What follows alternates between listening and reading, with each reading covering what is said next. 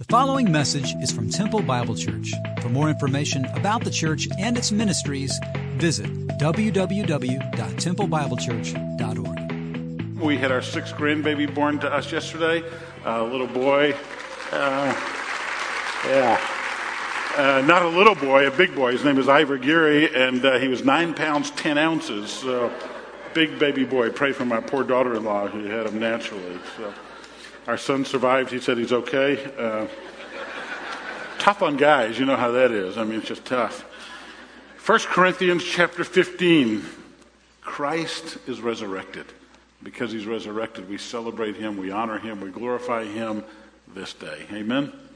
It's a day that changed everything. It's a day where everything changed. Let's pray. Father, thank you. Thank you for the opportunity to take a glimpse into your word, to see the power of the resurrection, the change that the resurrection brought about. And now we pray that you teach us in Jesus' name. Amen. Changes everything. The resurrection changes everything. Everything is changed by the resurrection. The day the disciples, the day the women went to the tomb of Christ and found it empty, their lives changed forevermore. Not only their lives changed, but because of that empty tomb, your life has changed and my life has changed. Because of what's taken place on that day, it's a day that changed everything. It's a day that changed it all. If the resurrection of Jesus is true, everything has been changed. And so that's what we're going to look at this morning. I'm just going to share with you some evidence of the resurrection. We've done that before, and as we look at those evidence real quickly, then we're going to look at what exactly it is that has changed. The resurrection is the cornerstone of Christianity. It's the cornerstone of Christianity. It sets Christianity apart from every other world religion. If Jesus Christ is indeed resurrected, then his claims are true. What he said about himself are true, and therefore Christianity stands apart from everything else. Paul says this himself in 1 Corinthians 15. If Christ has not been resurrected, your faith is in vain. Your faith is futile, your faith is empty, and you are still dead in your sins. 1 Corinthians chapter 15, verse 17. The resurrection is the hinge, the cornerstone, the crux, the very issue of Christianity. If Christ is still in a grave, we're wasting our time here. Our faith is in vain, and we are still in our sins. But if Christ is resurrected, everything has changed. It's all changed. We see as we look at some of the evidences of the resurrection that Christ himself claimed that he would be resurrected. He said that himself in Matthew chapter 17 and then in Matthew chapter 20. In Matthew 17, when they came together in Galilee, Jesus said to them, the Son of Man, referring to himself, will be delivered into the hands of men. They will kill him. On the third day, he will be raised to life. And the disciples were filled with grief. They didn't fully understand the coming resurrection, but Christ declared that one day he would indeed be resurrected. Then in Matthew chapter 20, Jesus was going to Jerusalem. On the way, he took the 12 aside. He said to them, we're going up to Jerusalem. The Son of Man will be delivered over to the chief priests and teachers of the law. They will condemn him to death and will hand him over to the Gentiles and be mocked, flogged, and crucified. But on the third day, he will be what? Raised to new life. And so we see that the resurrection is the cornerstone of Christianity. We see that Christ himself claimed that one day he would indeed be resurrected. Then when we look at the events and things surrounding the resurrection, we see that there are many evidences of the truth, the veracity of the resurrection itself. There are many things we could talk about. I've listed for you, I think we ran out of handouts, but if you had them in your hand, you could see these. There are about 8 of them we're going to list. Events surrounding the resurrection. First thing is the burial of Christ. The first thing we have to confirm is that Christ was indeed buried. You say, Gary, well, if he was dead, he was. Well, there are some that say he actually didn't die. There are also some that say, well, in the midst of everything that happened, the disciples were in such an emotional state that even though Christ was buried, the disciples and his followers went to the wrong tomb. Now, if you remember, Christ was buried in the tomb of Joseph of Arimathea. He was buried in a very specific place, the tomb of Joseph of Arimathea. He was buried in a tomb that was owned by him. If anybody knew where Christ was buried, Joseph would know, Nicodemus, who helped bury him, the ladies who would wind their way to the tomb in a few days. And so what we find is that Christ was not beamed up like in Star Trek. His body was not snatched, taken away, burned, or destroyed, but his body was physically buried in a location in Jerusalem that could be found. Becomes very important in the story of Christ. Very important in the evidences of the resurrection. And so what we find is that indeed they knew where the body of Christ was. I mean, it's pretty far-fetched to think that the disciples would not remember where they buried Christ. We have all buried loved ones. We've either buried husbands, wives, sons, daughters, mothers, fathers, close friends, relatives. Do you remember where you buried them? I mean, it's an absurd question, isn't it? Of course you do. Imagine that you had spent 3 years with the one who you deemed as the Savior of the world, who held your eternal future, deemed him as the Messiah. Do you think you would forget the tomb that he was buried in? I mean, it's an absurd assumption that some liberal scholars make, and they would say, well, they just forgot, or in their emotional state, they lapsed and didn't go to the right tomb. They went to a tomb that was certainly empty, but it was not the tomb of Joseph of Arimathea where Jesus was. That's just grasping for straws. Another event that surrounded the resurrection was a seal. The tomb of Christ had been sealed, we learned in the Gospels. A seal represented the authority and power of the Roman Empire. Typically what happened, the thing that was sealed more than anything else were letters or official documents. Official documents, the insignia of the Roman Empire, from usually a ring of somebody in authority, would be placed in hot wax. It would be placed on that envelope, on that scroll, on that document. And basically what was being taught, what was being said was, unless this seal is broken by someone in proper authority, then you will receive the consequences for your behavior.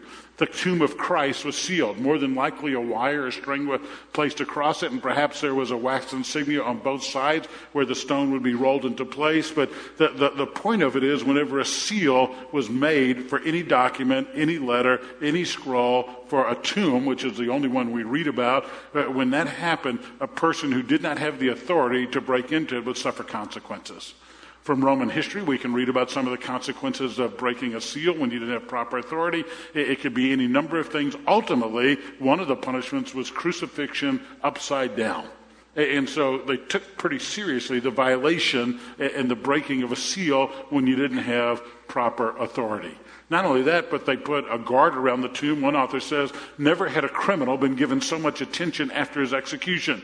Never had a crucified man had the honor of being guarded by a squad of soldiers. I mean, you don't typically guard tombs.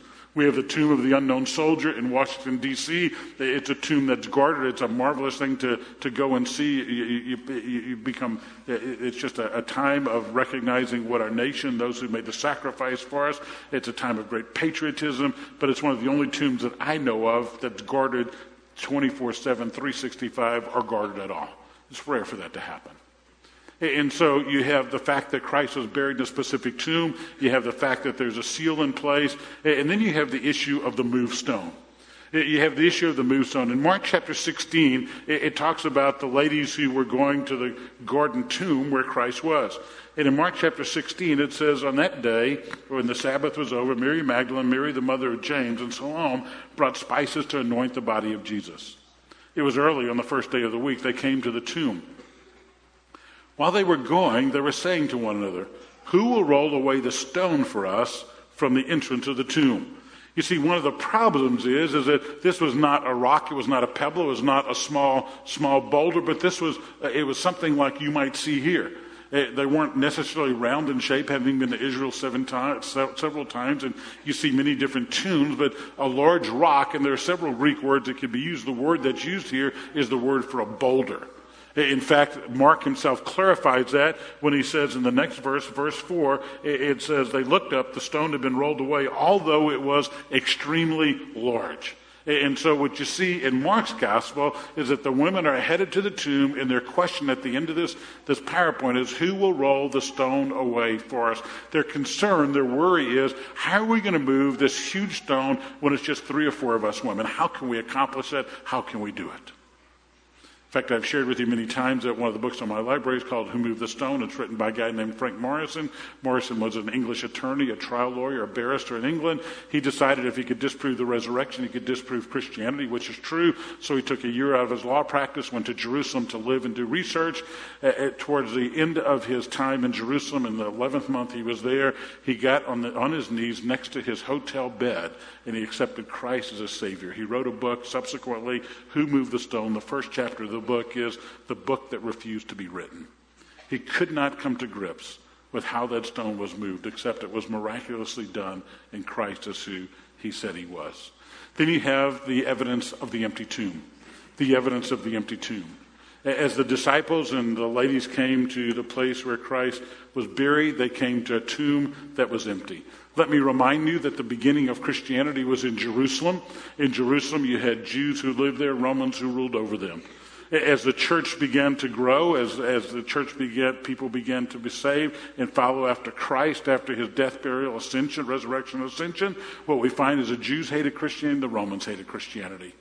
The Jews couldn't stand Christianity because many of their people were following on the day of Pentecost. Several thousand people are saved. We're studying the book of Acts here at TBC on Sunday mornings, and we see that the Jewish people could not stand the fact that many of their devotees were now devoted themselves to Christ as Savior. The Romans couldn't stand it because now people are declaring there's a new king in town, and that new king is Caesar, that is Jesus, not Caesar. And so what we find is this great conflict. Both the Jews and Romans would love to end Christianity. Both the Jews and Romans would love to bring it to its end. They would love for it to come to its demise. I love what one author says. Take a look at the vacated tomb. Did you know the opponents of Christ never once challenged its vacancy? Isn't that interesting? Nobody ever said the tomb is not empty. You can't find it historically or biblically. No Pharisee, no Roman soldier ever led a contingent back to the tomb and declared, the angel was wrong, here's the body, it's all a rumor. In fact, they would have, if they could have, within weeks, disciples occupied every Jerusalem street corner. They announced a risen Savior. What quicker way for the enemies of the church to shut them up than to produce a cold and lifeless body? If they could do that, Christianity is over. It's deemed as a hoax and not as history. Display the cadaver. Christianity is stillborn, but they had no cadaver to display. Helps us explain the Jerusalem revival. When the apostles argued for the empty tomb, the people looked to the Pharisees for rebuttal, but they had none to give. As A.M. Fairburn, scholar from long ago, put it, the silence of the Jews is as eloquent as a speech of the Christians. You're in the streets of Jerusalem. All you have to do is produce a cold, lifeless body, and Christianity is over. So when you begin to look at the mounting evidences surrounding the resurrection, what you see is the burial, the broken seal, the moved stone, the empty tomb, and then you have the AWOL Roman Guard. This is a crackerjack group of men, special forces type. They're given the responsibility of guarding the tomb of Christ. Scriptures say there was a violent earthquake. An angel of the Lord came down from heaven, going to the tomb, rolled back the stone, sat upon it. His appearance was like lightning. His clothes were white. The guards were afraid of him. You bet they were. You bet they were. And they shook, and they became like what? Dead men. They became like dead men. Someone has said this, conditions have changed since Friday. On Friday, the crucifixion was marked by darkness, silent angels and mocking soldiers. But 3 days later at the empty tomb, the soldiers are the ones who are silent, the angels are the ones that speak, and light erupts like Vesuvius. The one who is dead is said to be alive, and the soldiers who are alive look as if they're dead. Everything's changed. It's a day that changed everything. Then you have the grave clothes in John chapter 20. The specific word that's used there says that the clothes are rolled up. If you were one who came and snatched the body of Jesus, which some said the disciples did, the disciples all of a sudden moved from being cowards to courageous, and so they snuck up at night while the guards were all asleep. They rolled back the stone, didn't wake up a single guard. That's a miracle in itself. And then they stole the body of Jesus, but they just didn't run out with the body. They took time to take the clothes off, fold them up, and put them in a nice place. Right. The grave clothes, a folding of the grave clothes, another evidence of what Christ has done. Then there's a post-resurrection appearances of Christ. See, it's not just that they found an empty tomb. They saw a risen Savior. Paul writes in 1 Corinthians 15, for I received what I passed on to you as first importance. That Christ died for our sins according to the Scriptures. That he was buried, that he was raised on the third day, and he appeared to Cephas, then to the 12, and then he appeared to more than 500 brothers and sisters at the same time. The early Christians did not believe in the resurrection because they could not find his dead body. They believed because they saw a risen Savior. They saw a risen Savior. A final evidence or event surrounding the resurrection that you have to look at is the changed lives of the disciples. They moved from being cowards to being courageous to preaching the gospel in the streets of Jerusalem. Their lives were changed. Each of them would die a martyr's death. Then you just look around this room. Look at the changed lives of men and women. Look at what Christ has done in your life personally. Look what he's done in our lives. It's a further evidence of the resurrection of our Savior that changes everything. So when you look at the evidences, the conclusion that I make, and many have made, is that the resurrection is not a hoax, but it's history. It's something that's taken place, and therefore we have to respond to it, and it changed everything. I mean, it's a day that changed everything. That young couple, you think their lives changed? Nothing has changed more than the lives of those who've known Christ because of the power of his resurrection. So let me share with you 3 things that have changed. I could share with you dozens of things that have changed, just 3 this morning. Number 1, the cross and the tomb are symbols of victory and not defeat. The cross and the tomb are symbols of victory and not defeat. Say, Gary, what do you mean? Well, think about it for a second. The cross in the first century was an instrument of torture and an instrument of death. The cross is something that everyone in that day looked upon, and it was something they dreaded, something they feared, and something they wanted no part of. In fact, death on a cross was so horrific that Romans would not allow Roman citizens to be killed on a cross. Death by crucifixion was illegal for Romans. So they saved the cross for enemies of the state and for slaves. It was the most horrific death. It was a terrible way to die. One of our men gave a lecture at Scott and White this past week, Scott Wieters, on the medical aspects of the death of Christ via crucifixion, and it's just a horrific way to die. And so what we see is that the cross was one of the worst symbols of torture that existed in that day, and it was avoided at all cost. But the resurrection changed that. You see, now the cross is a symbol of victory.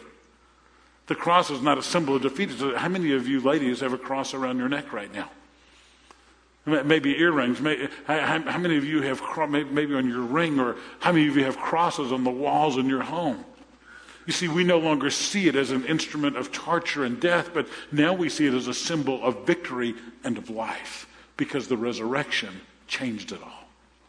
See, our society is filled with many things that we see as signs of victory. If you watch any of the basketball games yesterday, the game's over, and you see guys jumping and hollering and screaming and high-fiving and hugging, and we see the sounds of victory everywhere. But the greatest victory that was ever achieved was achieved on a cross and through an empty tomb. Hands nailed, a side impaled. And now we see the cross not as a symbol of defeat, but we see it as a symbol of victory. And Christ is not on that cross anymore because now he's alive. The tomb, the cemetery, the graveyard. Prior to the resurrection, it was a place of hopelessness, a place of helplessness, a place of utter despair. It was the end of everything. But here's the reality. The place of death is really the beginning. It's the beginning of eternal life with our Savior. It's not the end, it's just the beginning. And so the graveyard, the cemetery, no longer has to be a place where there's no hope. It no longer has to be a place of despair, because we recognize the resurrection has changed it all. I posted on Facebook and we posted on our website, and I sent emails to a lot of you. Friday was a 2-year anniversary of the date that I was diagnosed with this disease. And in that email I said, occasionally you'll see me shed a tear. And the tear is usually when I'm thinking about being separated from my family who are here. But then God gives me joy, because there's a memory and a knowledge that one day not only them, but those of us that name Christ will be together for all of eternity. And so the result of that is the tomb, the grave, is no longer a symbol of death, but it's a place of life. And so when we go to the cemetery, for those of us that know Christ, we see life and not death. Secondly, because of that, death has been conquered, so we don't have to fear it. Death has been conquered. If Jesus is alive and he rose from the dead, death has been conquered. Paul puts it this way in 1 Corinthians 15. You have your Bibles open to it, beginning in verse 55. The perishable must clothe itself with the imperishable, the mortal with immortality. When the perishable has been clothed with imperishable, the mortal with immortality, then the saying that is written is, death has been swallowed up in victory. Where, O death, where is your victory? Where, O death, is your sting? I love that song we just sang. Forever. The stone has been rolled away. He's come alive, and we sing hallelujah, and death no longer has its sting. It no longer has a victory. We need not fear it because we know our future. You don't have to fear death. When you know what the future holds, you don't have to fear it. The sting of death is sin. The power of sin is the law. But thanks be to God who gives us the victory in Christ Jesus. You see, if you know what the future holds, you don't have to fear the future. The Gaithers were a musical group back in the 60s and 70s. I guess some of them are still together. And they wrote a song called Because He Lives. Because He lives, I can face tomorrow. Because He lives, all fear is gone. Because I know who holds the future. And life is worth the living just because He lives. Because the Savior is alive, we don't have to fear death.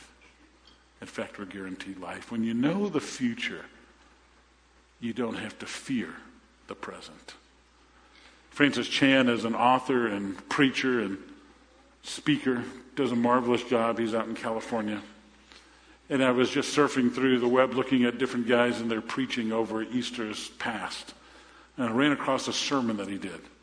He does a marvelous job of talking about knowing the future should cause us not to have angst about death. And because of the resurrection, we need not fear. Watch this video. He does a much better job than I. How many of you have heard of a guy named Jack Bauer? Okay, a lot of you. CTU agent, counter-terrorist unit. He's really saved our country many times. And this may help you if you see him. Okay. Now, a lot of things he does, okay, they're top secret, so that's why maybe a lot of you don't know, okay? It's just confidential stuff, classified stuff, but okay. It's from the TV show 24, and someone gave us they let us borrow season 4 of the show. Thinking, oh, you got to watch this. So you start watching the show, about this guy Jack and how he's just saving the world, saving America over and over. I didn't know we were in that much trouble. But man, I'm just so glad he lives here. But I'm watching season 4, right? And a lot of you guys are watching season 5. But I'm watching season 4, and there was this one scene where these terrorists, they kidnap our Secretary of Defense and his daughter. And Jack finally finds their location right as they're about to execute. They're about to kill our Secretary of Defense on live television. And Jack goes, I found the location. He calls in CTU, asks for backup. But backup isn't coming for 20 minutes. He goes, that's too late. I'm going in alone. And I'm going, no way, Jack, don't do it.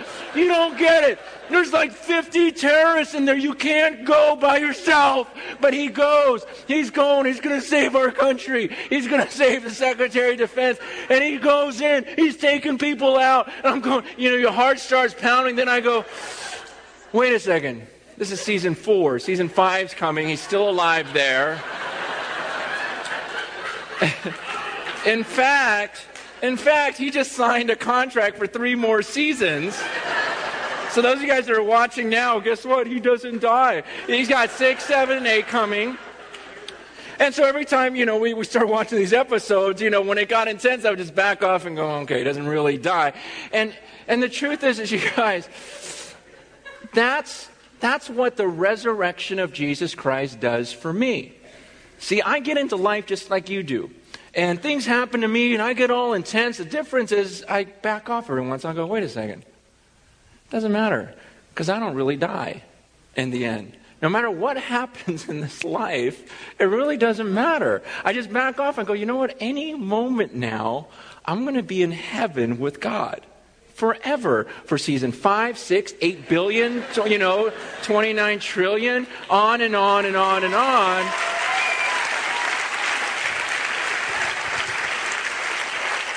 And isn't that just the best feeling? It's like, gosh, whatever happens, I can just step back and go, wait, I know how this thing ends. And I know the way it's going to be forever. And so suddenly life just has this whole different look to it.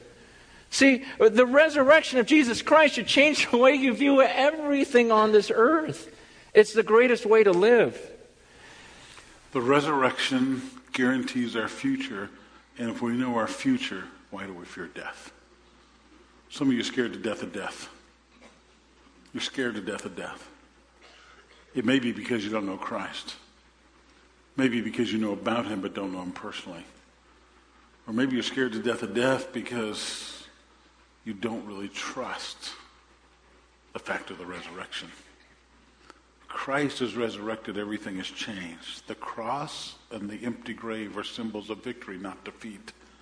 And we don't have to fear death because we know what the future holds. And finally, Paul says, the end of the chapter, he says in verse 38, he says, therefore, my beloved brethren, be steadfast and immovable, always abounding in the work of the Lord. The fact that Christ is resurrected, Paul says, we must always abound in the work of the Lord. Because of his resurrection, we can rejoice that beyond death is life, and therefore today, in the present, knowing our future, we are to be faithful. How can we not love, worship, serve, give to, honor our Savior, who died for us, who rose for us, and assures us of eternal life? So here's my question for you. Have you been changed by the resurrection? Not your neighbor, not your friend, not your mom, your dad, not your son or daughter. But have you been changed by the resurrection? Have you made Jesus Christ and accepted him and him alone for the forgiveness of your sins as a Savior of your life? Have you done that? And if you have, how could you not worship him, serve him, love him, adore him, give to him, and honor him every day of your life? Paul says, therefore, abound in every good work for our Savior. Worship team, would you gather with me? February 27th, 1991. It was the height of Desert Storm. Ruth Dillow was called from her sewing machine at the National Garment Company in a small town in Iowa. She was ushered into her boss's office. There was her husband, Cecil, and two men in military uniform, one an Army chaplain, the other an Army officer. I quote Ruth. She says, they didn't have to say anything to me. When you see this, you expect the worst, and you know the worst is about to be announced to you. And the worst is what we got. You see, the previous day, they were informed, Cecil and Ruth were informed that their son, Private First Class Clayton Carpenter, age 20, with the 1st Cav Division serving near Kuwaiti Front, had been killed in action.